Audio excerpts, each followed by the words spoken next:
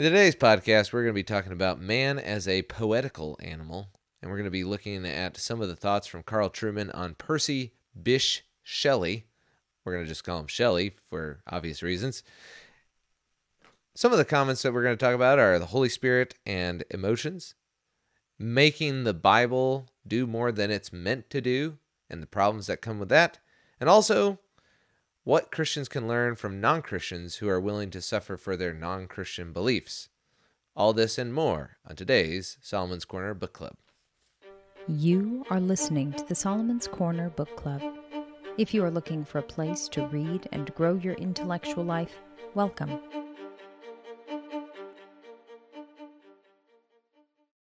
I'm going to do my best to make sure that I don't look down at my computer screen too much. Although right now I feel like a deer in headlights. We've got our lighting correct, but man, you don't realize what these guys are going through until you get it set up yourself. Also, someone had a nice comment about our little Solomon's Corner bumper sticker here. We're working on it, okay? Give us a break. We're a low-budget project here. We're working on getting bigger, but, it's going to take some time. So we should have some stickers soon. Also, they will be in the e-store once we launch that in 2023. So today I wanted to talk about chapter 4, and yes, for those of you who are way ahead on our book club, you are probably further than I am, but are you building out a website? Are you also launching a Rumble channel? Are you also launching a YouTube channel? Are you also growing a podcast? Well, I am doing that along with my lovely wife, and we are still reading Rise and Triumph of the Modern Self, as well as all those other things that we're supposed to be reading. So just hold your criticisms and go build your own e-store. Anyway, but in all seriousness, today I wanted to talk about the fact that this book, the subtitle is Cultural Amnesia, Expressive Individualism, and the Road to Sexual Revolution. Something that's really easy to remember. And the main thing is sexual revolution is a big part of this whole kind of historical process and philosophical thought. And we just left Rousseau on our last book club podcast, and now we're getting into Shelley and Wordsworth, and he's talking about how these poets are the unacknowledged legislators. And this idea is that they have more influence, even though they're not in an official political capacity. They kind of are the neck that turns the head of the legislative government. So one of the things, though, about this book that I like, even though it's pretty heavy academic work, I would say, it feels a lot like Carl Trueman wrote this for his academic peers, and it seems like that's the case because he also wrote a more accessible version called A Strange New World, I believe is what it's called. Can you check that, Lindsay? Just double check. But anyway, the thing that I want to emphasize on this book is that there are a lot of parallels to the expressive individualism that leads to sexual revolution. And what you see in this expressive individualism and sexual revolution and this idea of the emphasis on the self is you see a lot of parallels within just Christian culture in general of an emphasis on the self. Most notably is the emphasis on emotionalism or emotivism or fideism, this idea that your emotions are kind of the axiom of your spiritual direction. In fact, a lot of ways, if you were to ask somebody, well, is that the Holy Spirit or just your emotions or your hormones? Like, they wouldn't really necessarily know what the difference is. And this is because, in general, the Holy Spirit doesn't just speak to, if we were to, this is a little bit more theologically in depth probably than most of our non-Christian listeners would maybe like to go. But the idea that the Holy Spirit would, just kind of prick your emotions and give you an emotional high, and that's just the general direction you're supposed to go, doesn't really seem to speak to the entire person, because if Christ says that you're supposed to love God with all your heart, soul, strength, and mind, then it might be the case that the Holy Spirit is going to, in some ways, lead you with all of those faculties as well. So emotions would just be one of them. But the problem is that Christian culture, and why I think it matters to talk about Christian culture, whether or not you're Christian, is because in America and in the West, Christianity is the dominant religion of most people in the country.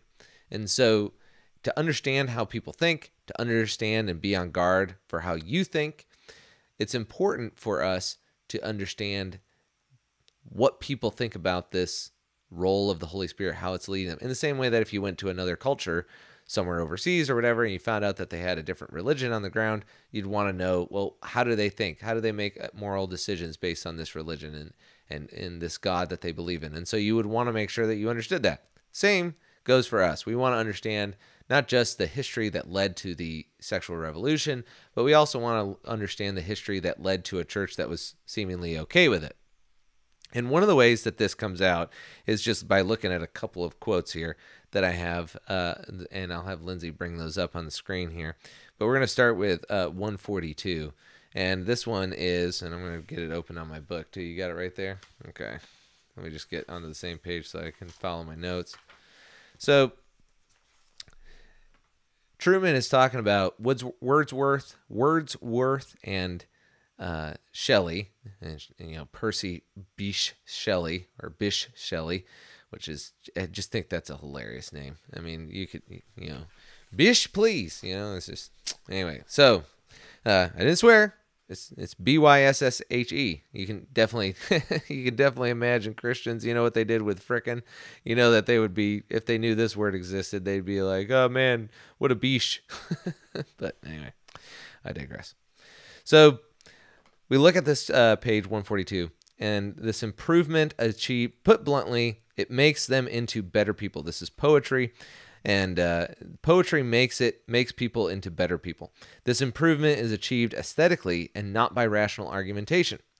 And if you continue looking at page 143, we've got another quote, and it says, "Mere reason does not stir the sentiments or emotions as is necessary for true moral transformation. True morality is always built on a foundation of sentimental morality." Now remember, Carl Trueman here is actually talking about not what he necessarily thinks, but what Shelley and Wordsworth actually think. So that's the key piece there. So it's important for us to see that when we're looking at an author, obviously, we want to make sure that we don't put words in his mouth as he's describing what someone else's thought actually was. And that's especially important when we realize that, Shelley wasn't exactly a very happy person when it comes to Christianity. And, there's kind of good reason for that with a name like Percy Bysshe Shelley. That there's a problem of evil right in your name, you know what I'm saying? So anyway, one of the things that there's three categories that we're going to hit on: the Holy Spirit and emotions, making the Bible do more than it was meant to, and then also non-Christians and suffering. So the first one we're going to jump into is Holy Spirit and emotions. And you can see this in our contemporary worship and how much there is just this emphasis on, how does a song make people feel, not whether or not it teaches somebody anything. And one of the things that we're going to conclude with at the end is one of my own writings, and I'll read it for you, based on the idea that if you actually have reason as the basis for your art or your poetry or whatever, it can become a very good guidepost for whatever you're writing. That doesn't mean everybody's going to think it's aesthetically pleasing, but at least for you, you know that you're not just letting your art kind of fly off the rails and you don't have any guide rails on what you're trying to actually demarcate and expand out to the reader, where poetry or art would actually bypass rationality. But for us as intellectuals in the Christian tradition, we want to make sure that we're using our art to, yes, bypass maybe reason and show somebody beauty that leads to a reasonable faith. That would be what we would want to do. And so there's nothing wrong with using poetry in the way that Wordsworth or Shelley actually did, because it really matters why you're using that stuff and for what reason you're using that stuff. And for Shelley and Wordsworth, they want to undermine Christianity because it's the moral constraints that are put on the average person, and it makes them into something that's less human in their view. But if we say, well, maybe those moral constraints actually do make you more human, then we could use poetry and art in the opposite direction and try and get them back in. So when it comes to more quotes, which I have, this is a big part of the whole thing. We have on page 146, it is noted above, it is only as the heart is awakened by poetry that it is then able to understand rational arguments regarding morality. The ethical and thus the political are built on the foundation of the aesthetic and are both therefore dependent on poetry. And we're going to keep going here and just kind of go through all the final quotes. I think there's one more. On page 148, selfhood that we noted in Rousseau. And again, remember Rousseau was, lover of self kind of stuff. That was when I butchered that French word last time we had a book club episode, and my wife was laughing. Hopefully nobody heard it on the mic, but it was pretty bad. Selfhood that we noted in Rousseau, a selfhood rooted in the belief that human authenticity is to be found by freeing oneself from or transcending the alien demands of civilization, by returning to the impulses of nature, and by rooting what it means to be truly human and feeling prior to any consideration of reason. And so when we look at how Christians are responding to rational arguments, a lot of it is, I care about the heart, especially when it comes to some of the sexual orientation debates on what is permissible within Christianity and what's not. And this is happening on a regular basis, and there's a great example of how this is happening. Are you actually good to play that video? Okay, we'll hold it for a second. But one of the things that we actually see is this constant pushing on Christians. Well, is that really what your faith means? I mean, that's an outdated kind of view, don't you think? I mean, you should really change this, because don't you care about people? Don't you care about how they feel? And so there's this emphasis on this. And part of that is because there has been this complicit idolatry of the self in Christianity that ultimately it's very difficult to discern between the self and the Holy Spirit, if any, but if there is any distinction to be made there for a lot of people. And so how they feel is oftentimes this Holy Spirit emotionalism or Holy Spirit pragmatism. Well, because I feel good when I do this, it must be that the Holy Spirit wants me to do this. And this isn't just like liberal Christians either. I think conservative Christians sometimes fall into this as well. Well, I want this, I want this, job, and God wants me to be happy, and so I'm going to do this. And in the meantime, they're not spending time with their kids. Their wife is working another job, and they both don't have time for their kids. And so, this becomes a difficult thing. And that's not to rag on women in the workforce. It's just the reality is that if you got two working parents, then they're going to be spending most of their time doing their job and not most of their time being parents. So that's just a fact of life. And I didn't learn that in church. I learned that at Florida State from a sociological or a child psych professor. So there you go. Which of course you didn't have to go to college to figure out, you can just kind of do basic math. But the point is that when we look at what Truman is doing here, we're seeing that there is this trend that goes through history. He's got Rousseau, and then he's got these poets, and now he's showing you how these ideas are kind of at the historical approach on how we became so obsessed with the self and the internal expression of the real you. And you'll see Christians even talk about this, and they'll use the same terms. They'll be like, we want to be inclusive, and we want to make sure that we're welcoming and all this kind of stuff. Well, yeah, of course you want to be sure you're welcoming, but, Christianity is for everyone, but not everyone is for Christianity. I mean, you do have to die to sin. You have to turn away. You have to be willing to repent. You have to be willing to call those things out in order to be a Christian. That doesn't mean that you don't continue to struggle or to repent, but it does mean that we can't endorse sin. That just is part of the deal. But what we have now is this culture now trying to take these ideas and saying, well, I thought Christianity was all about these kinds of things. And there's a great clip here from the Today Show, I think, and we'll just play 60 seconds of it, where this is it the Today Show, or maybe this was I think this is in Australia, I think.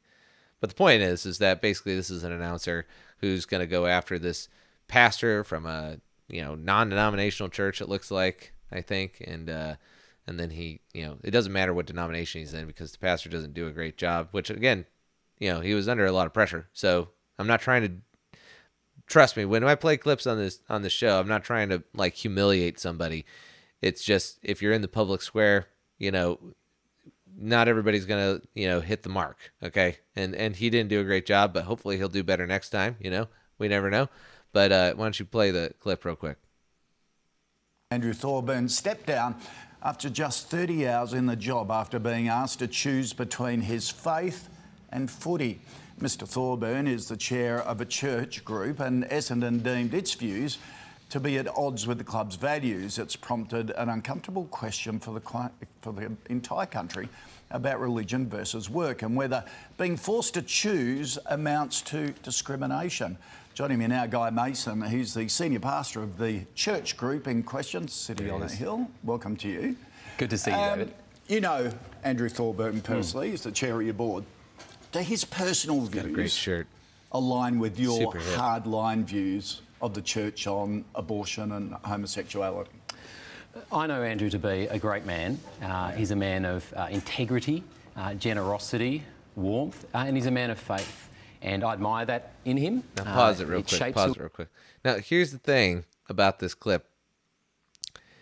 This pastor is assuming that they have a shared moral value system, but the host knows they don't have a shared value system.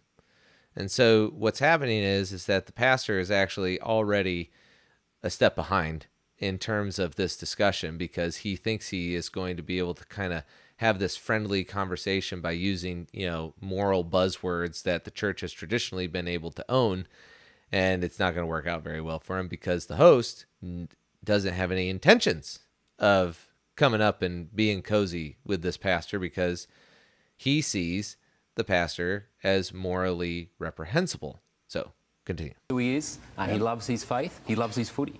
And I hope we could live in a world where we can express our faith and we can do that and celebrate that. But do his views align with the church's on abortion and homosexuality?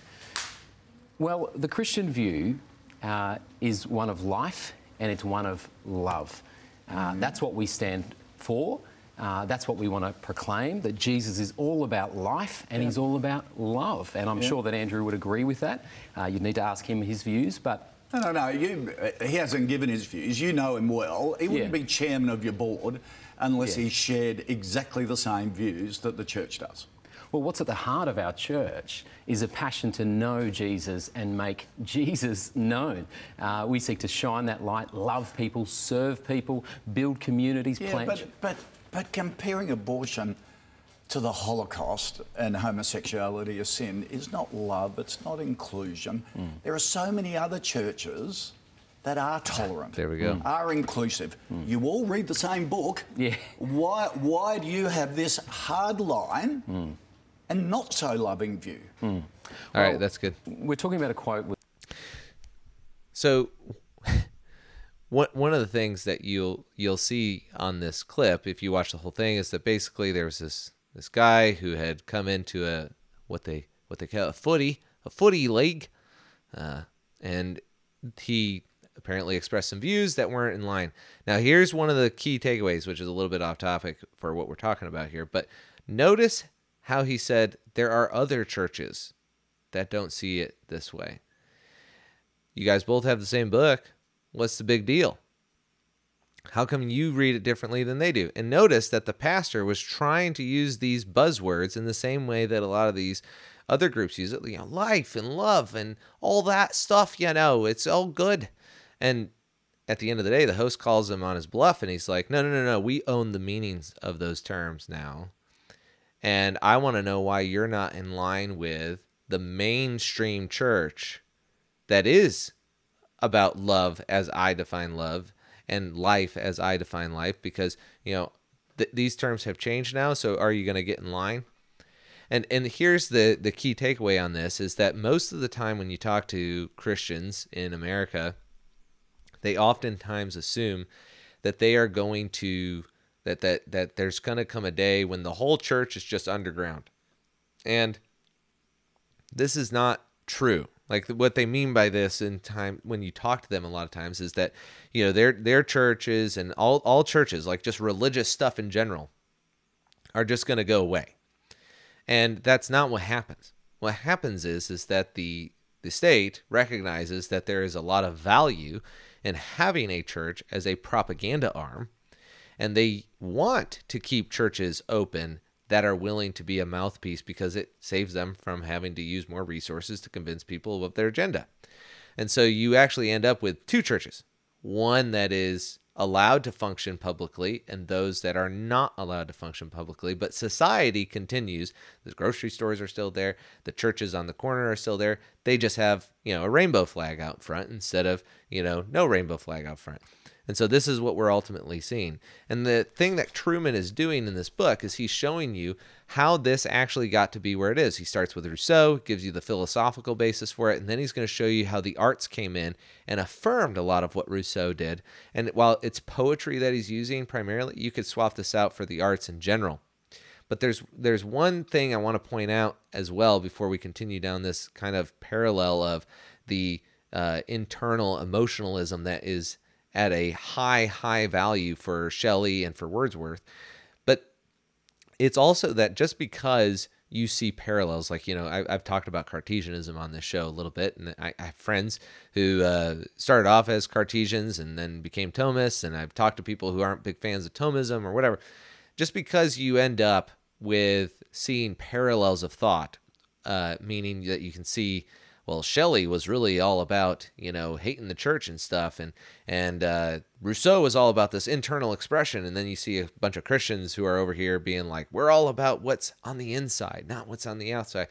Well, they probably don't know who Shelley is. They probably don't know who Rousseau is. They don't know any of these things, because ultimately it's not necessarily the case that you have to read Shelley or you have to read Rousseau in order to adopt their ideas. They're just some of the people that we use to help us use language to describe a phenomenon or a belief system that they ultimately codified in their books. And so what Truman is doing is he's showing you this historical progression of Rousseau to Shelley to Wordsworth, and how this is, at least it's not that this sexual revolution idea of, my identity and my body are out of alignment, and in order for me to be my true self, I need to just express what's on the inside and have disregard for what's on the outside. This isn't something that's new.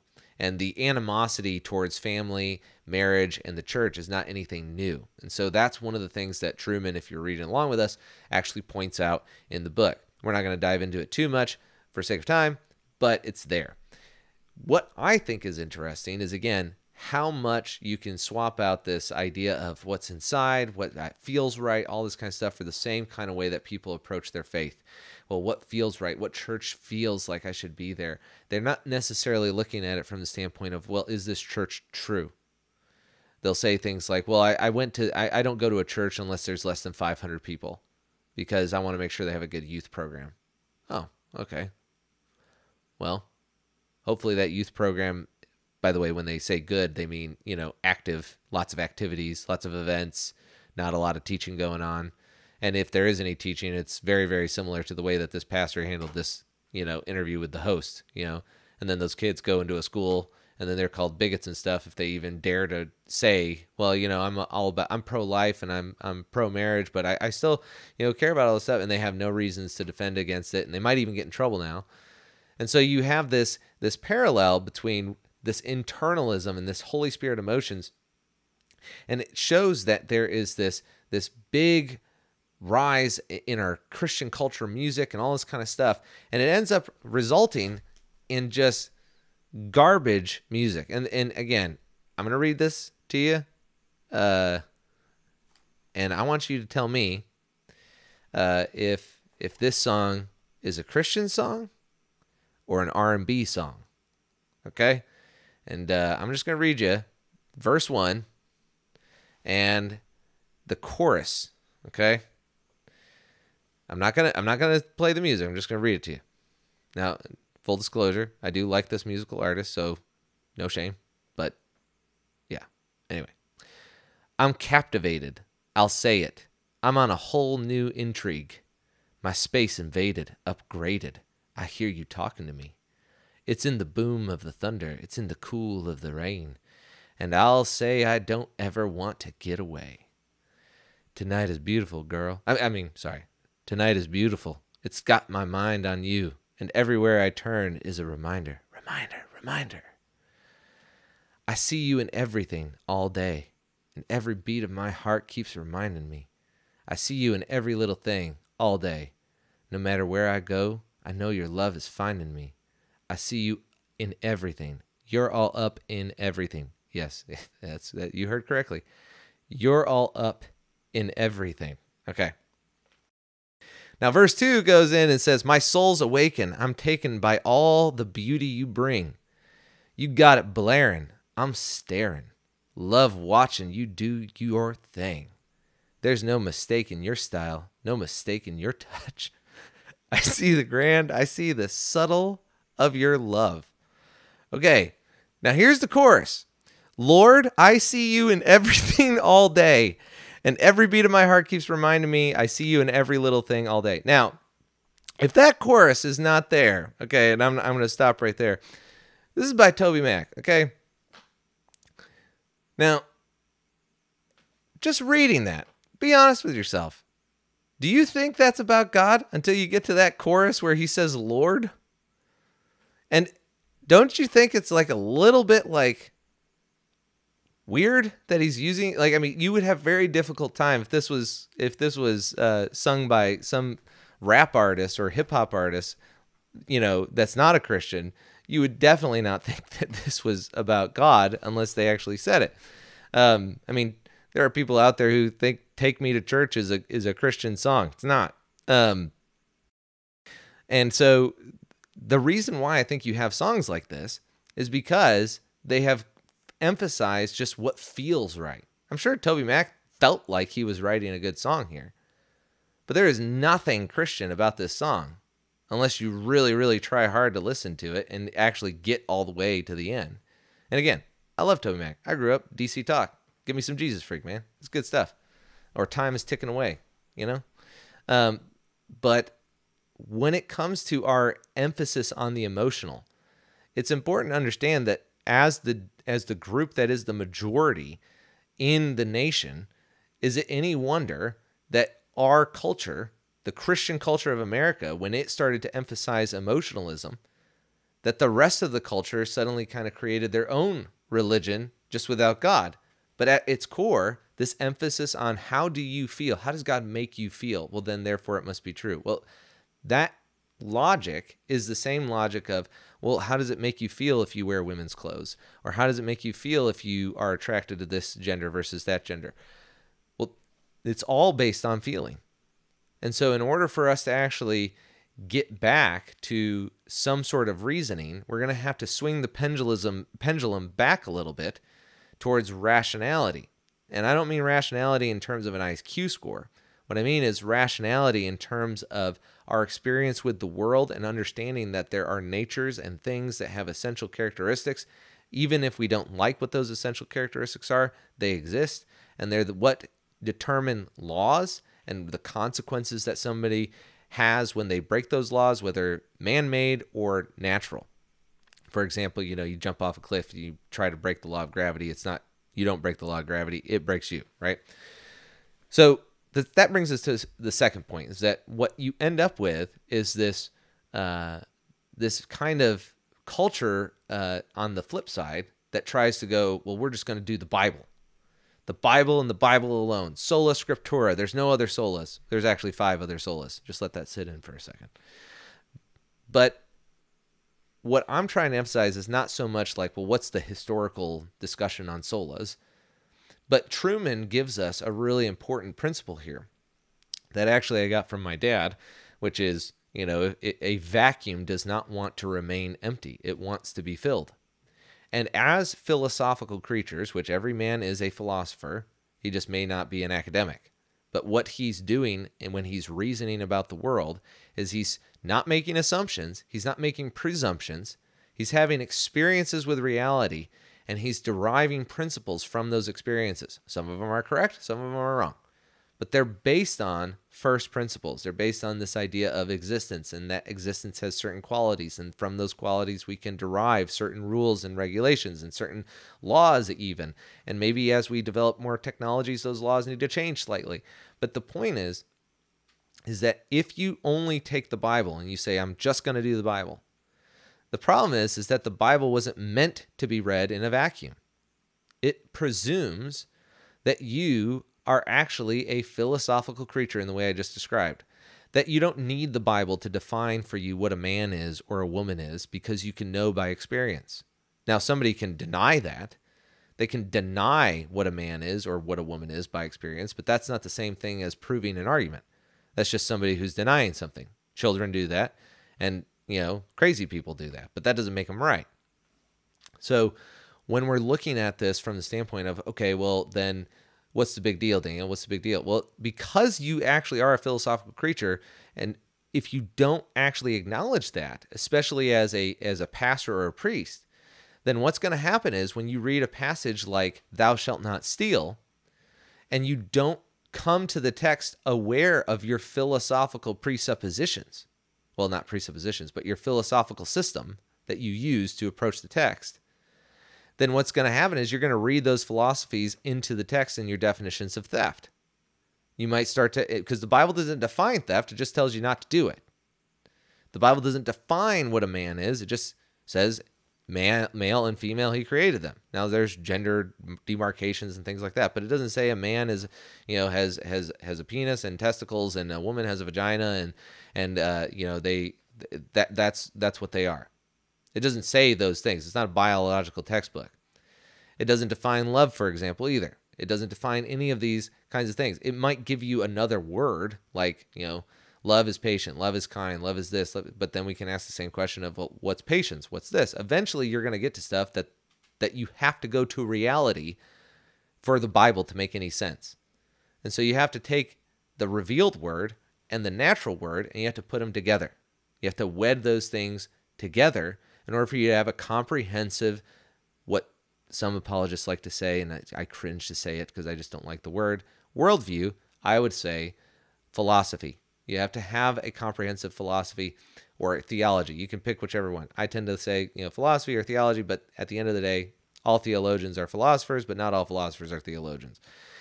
What that means is that you have to be willing to acknowledge that you have a philosophical system in place.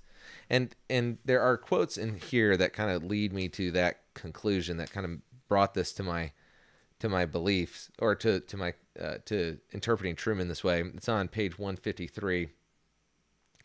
And this quote demonstrates, because after we read it, I'm going to illuminate it a little bit more, but it says, he's referring to this passage by Shelley. Shelley says this. I'll read this part first. It's not on the slide, but I'll read this part so you get the context.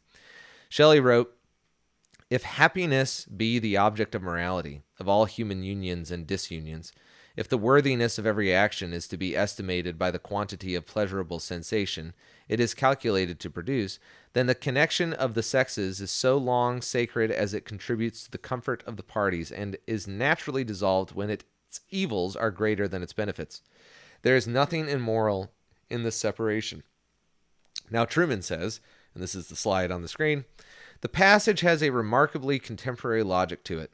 Shelley believes that the purpose of life is personal happiness." Now, how many Christians agree with that?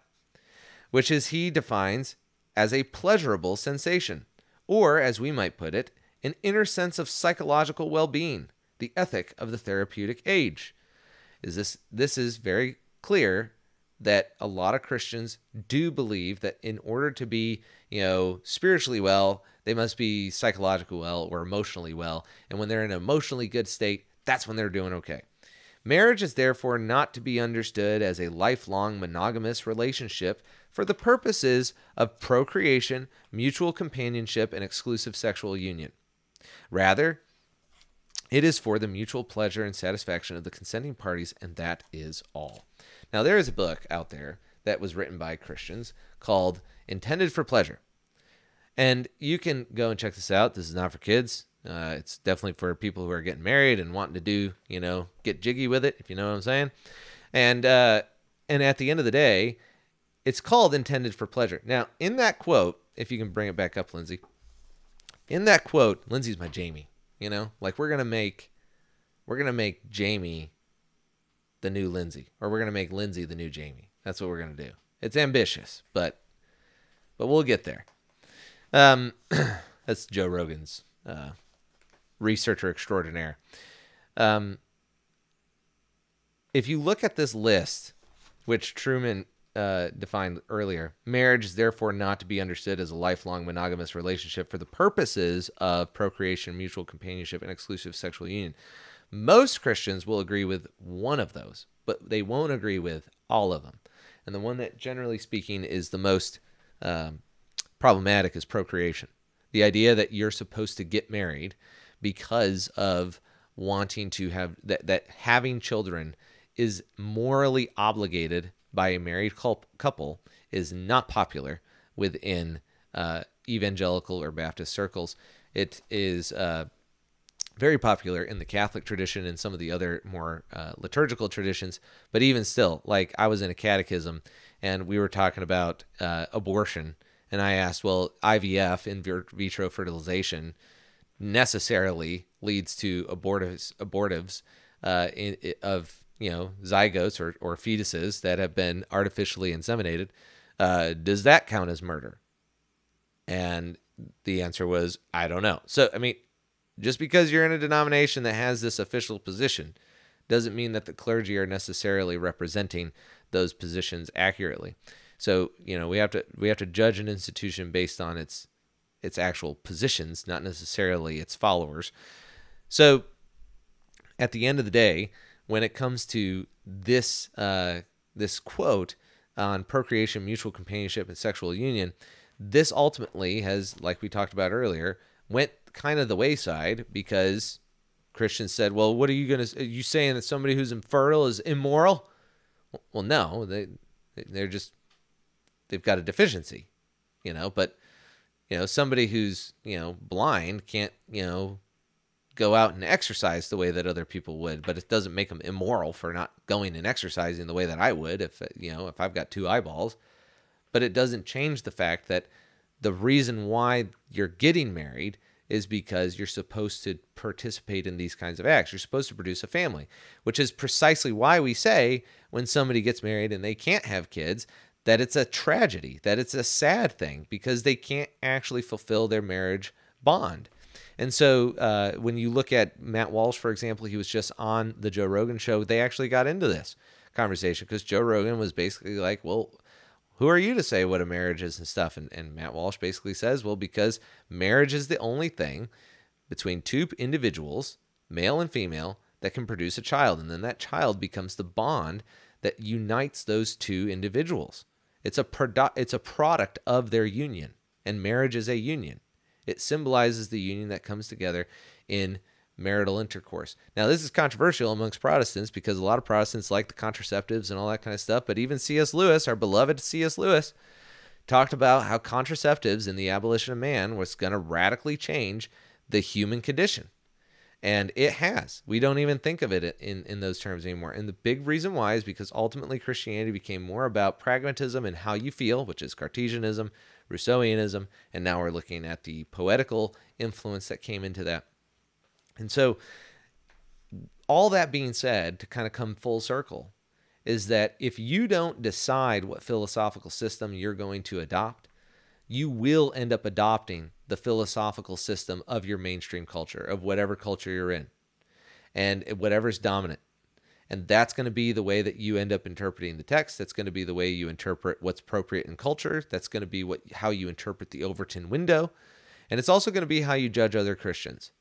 And, Matt Walsh is judged by a lot of godly Christians as too controversial, which is a shame because he's made more progress as an individual with his platform against transgenderism than any of the major churches in the country. They sat by, they let this happen, and now they won't even let his documentary into their churches because they don't want to be affiliated with somebody who's controversial. Well, I think God's going to have some choice words for those people who say, well, he was just a little too controversial. Well, last I checked, when you decide not to get in line with the controversial people that God's using, generally speaking, that doesn't work out so well for you. So, in chapter 4, we find this last little tidbit, which is non-Christians suffered for what they believed. And, you know, what we oftentimes see right now in our culture, our Christian culture, which it still is a Christian culture. You can look at the Pew Research. People are still identifying as Christians, so therefore we can at least assume that it's safe to still talk in those categories. It's not like, you know, people are like, well, hold on a second, I'm a Christian, but I've never ever heard of the Bible. I'm not saying that those people don't exist. Just saying. You know, somebody's going to jump in the comments and they're going to be like, well, actually, you know, my cousin Vinny, we had a radical transformation because he actually didn't know there was a holy book, but he had watched a lot of The Chosen. So anyway, you know, somebody's out there, I'm sure. But the point is that most people, you know, they know the Bible. They know that that's at least the basis for Christianity. Otherwise, 70 or 80% of however many Christians wouldn't say, yeah, I believe in Jesus and, you know, and I'm a Christian and stuff. So if that's the basis for our culture, then how is it that so many of us are not willing to suffer for our beliefs, whether that be for Jesus or whether it just be for the truth in general? And so on page 149, we find this passage, which I think is very, very important in light of what is going on, especially in light of COVID and how many professors actually lost their livelihoods, especially ethics professors like Dr. Julie Ponesse, who actually stood strong against the COVID mandates and then was terminated from her job of 20 years as an ethics professor. And yet I'll talk to Christians who will say, yeah, you know, I got to get the vax. No. You're choosing to get the vaccine. Let's just be very clear. Your company is controlling your will and you're letting them do it. You may not like it. It may suck if you lose your job for it. Well, let's just be very, very clear. They're holding your salary hostage and you're saying, okay, that's what's happening. And so on this page, you know, especially for academics, especially when you read Milosh, where he was literally, you know, exiled from his own country and didn't get the PhD or the doctorates that he wanted. Listen to this. Shelley, who hated Christianity, by the way, on page 149, Shelley's disdain for religion, or more specifically Christianity and all Judaism, is evident from his earliest writings. Indeed, from the moment when, as an undergraduate, he and his friend Thomas Jefferson Hogg authored the pamphlet The Necessity of Atheism and were expelled from Oxford for their pains. So you have policies that go into place that caused our friends and family members to have their jobs put on the line, have their whole risks, you know, taking risks, businesses shut down, and Christians, what did you do? We all sat there and we all said, well, you know, you can start your business back. Well, is it really that big of a deal? It's just a shot. Yeah, that they lied about and that you guys said we were all crazy for actually talking about. And now we find out that they basically pulled 96% limited transmissibility out of thin air. And you said to people, you're just making a big deal out of nothing. It's a crazy time. Well, at the end of the day, the Christians who sat there and complained about it but went along with it, you should really take heart on this verse. This guy's not a Christian. He was willing to write a pamphlet on atheism and suffer the consequences. The reason why I bring this up is because one of my friends, who shall remain nameless, and I talk regularly about the fact that the left has been willing to suffer. Like, we give them a lot of grief and stuff about, like, and when I say left, I don't necessarily just mean the politics. I just mean this kind of cultural revolution that we're seeing unfold in front of us. These people did suffer for their beliefs on a lot of things. They either lost jobs, they went to Christian schools, and I've read these stories where they get fired because they decided that they wanted to be with a gay partner, or they wanted to have, you know, they wanted to have they got pregnant before they got married, or whatever these things are. They took they took a stand on the wrong platform, on the wrong moral principles that we would say are immoral. You know, I wouldn't say that atheism is a good worldview to live by. But Christianity is a worldview to live by, and yet people won't suffer for it. Or just the idea that all truth is God's truth, and yet people won't suffer for the truth in principle.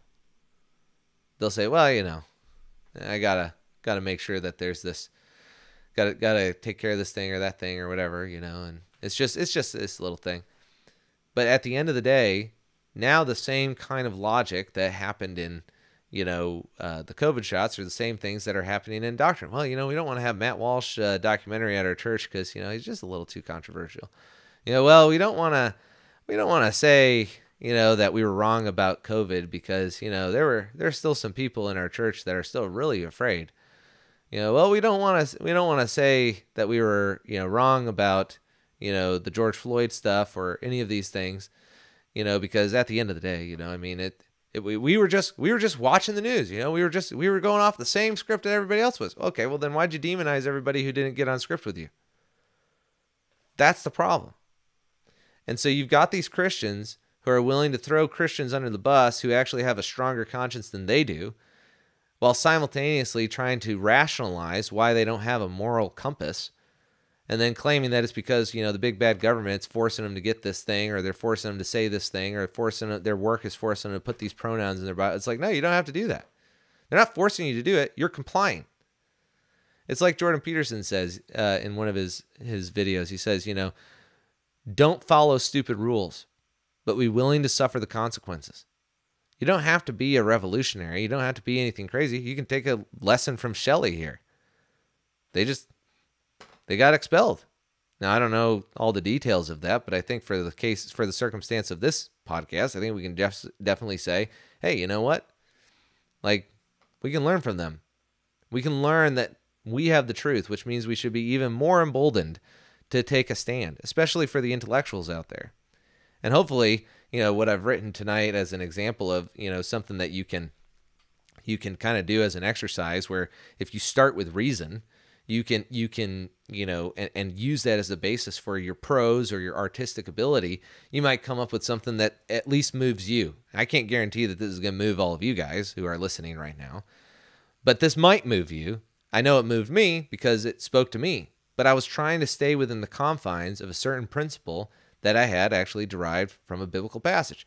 So if you look on the screen right now, and for those who have made it this far, we actually now, not that screen, Lindsay behind me, the painting behind me is a painting that means a lot to me. It's it's based on Psalm 139:12, and it's a very abstract verse, so I went with a abstract artist and asked him if he would paint this. His name's Mark Lawrence. I have to remember, when you get on camera, your memory starts to go.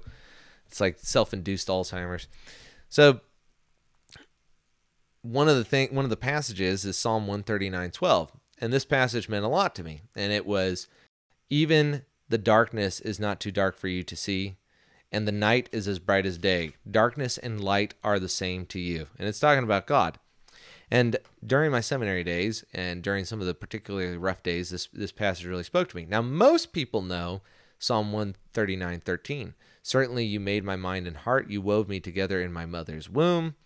And that is the passage that most preachers preach on, and they rarely talk about Psalm 139:12. But one of the things that you can do as you're studying and as you're learning the attributes of God and as you're being informed by not just natural theology, but also biblical descriptions of God, you try and merge those things together into this cohesive whole, and then art allows you to kind of have a little bit of a flair with what you're trying to do. So this is something that I wrote as I was prepping for this and as I was contemplating what I wanted to talk about, to show that while Shelley and others may think that we should throw reason to the side and use emotion as the basis for our compass, I think that it works better if reason is the foundation and then emotion is capstoned on top.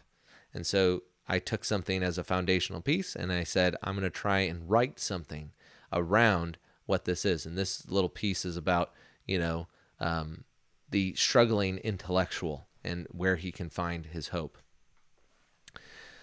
What of him, the young man? He always wanders with his books. He is shunned, and his mind is desired by no one. But the dead, they do not see a boy, but a man, alone in the shadows with all of his best friends and in books or in graves. Most of them are in both. It is for these young intellectuals we exist, those cast out by a false church whose object of worship is not God, but self, the man who is rejected and oftentimes executed. He longs to take on the world of ideas. but he is discouraged and afraid. He lacks training and mentorship, but his heart and his mind are wed to truth. They dance in the light and in the dark, and neither man nor angel shall sunder that bond. He knows that his call is lonely, and the road is dark with doubt, and the road paved with blood.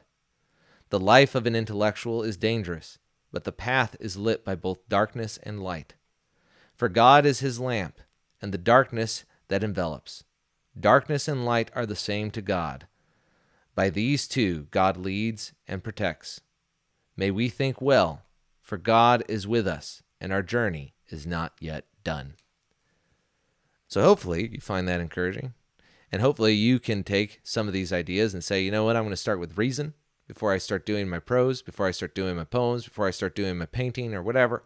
This is part of the intellectual life, is having the reason that it doesn't remain cold and dark, but that we bring it into an artistic expression. Not because we think we're going to be famous one day or because we're going to have a podcast or any of these kinds of things, but because it's a act of intellectual worship. And while we sit here and we say the word intellectual, some people might be thinking, well, what are you trying to say? That you got to have a good math score, or you got to be a Wordsworth, but really, really good, godly guy? No, that's not what I'm saying. The rational aspect we've brought into this quantitative area. Like if you're an engineer, well, then you're really, really rational, which in actuality, there's quite a lot of irrational engineers out there.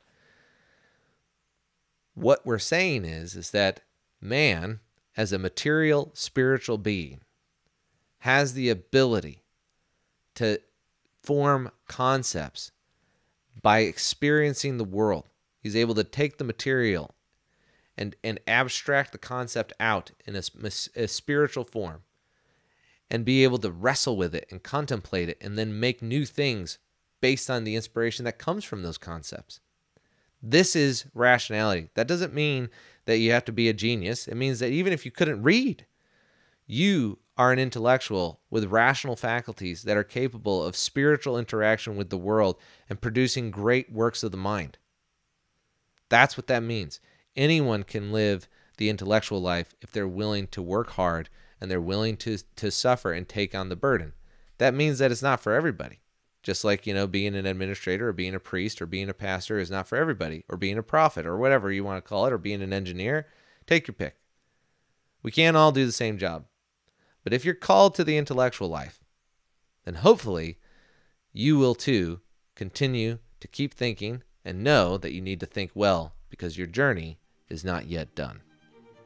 I'm Daniel Roberts. Keep thinking.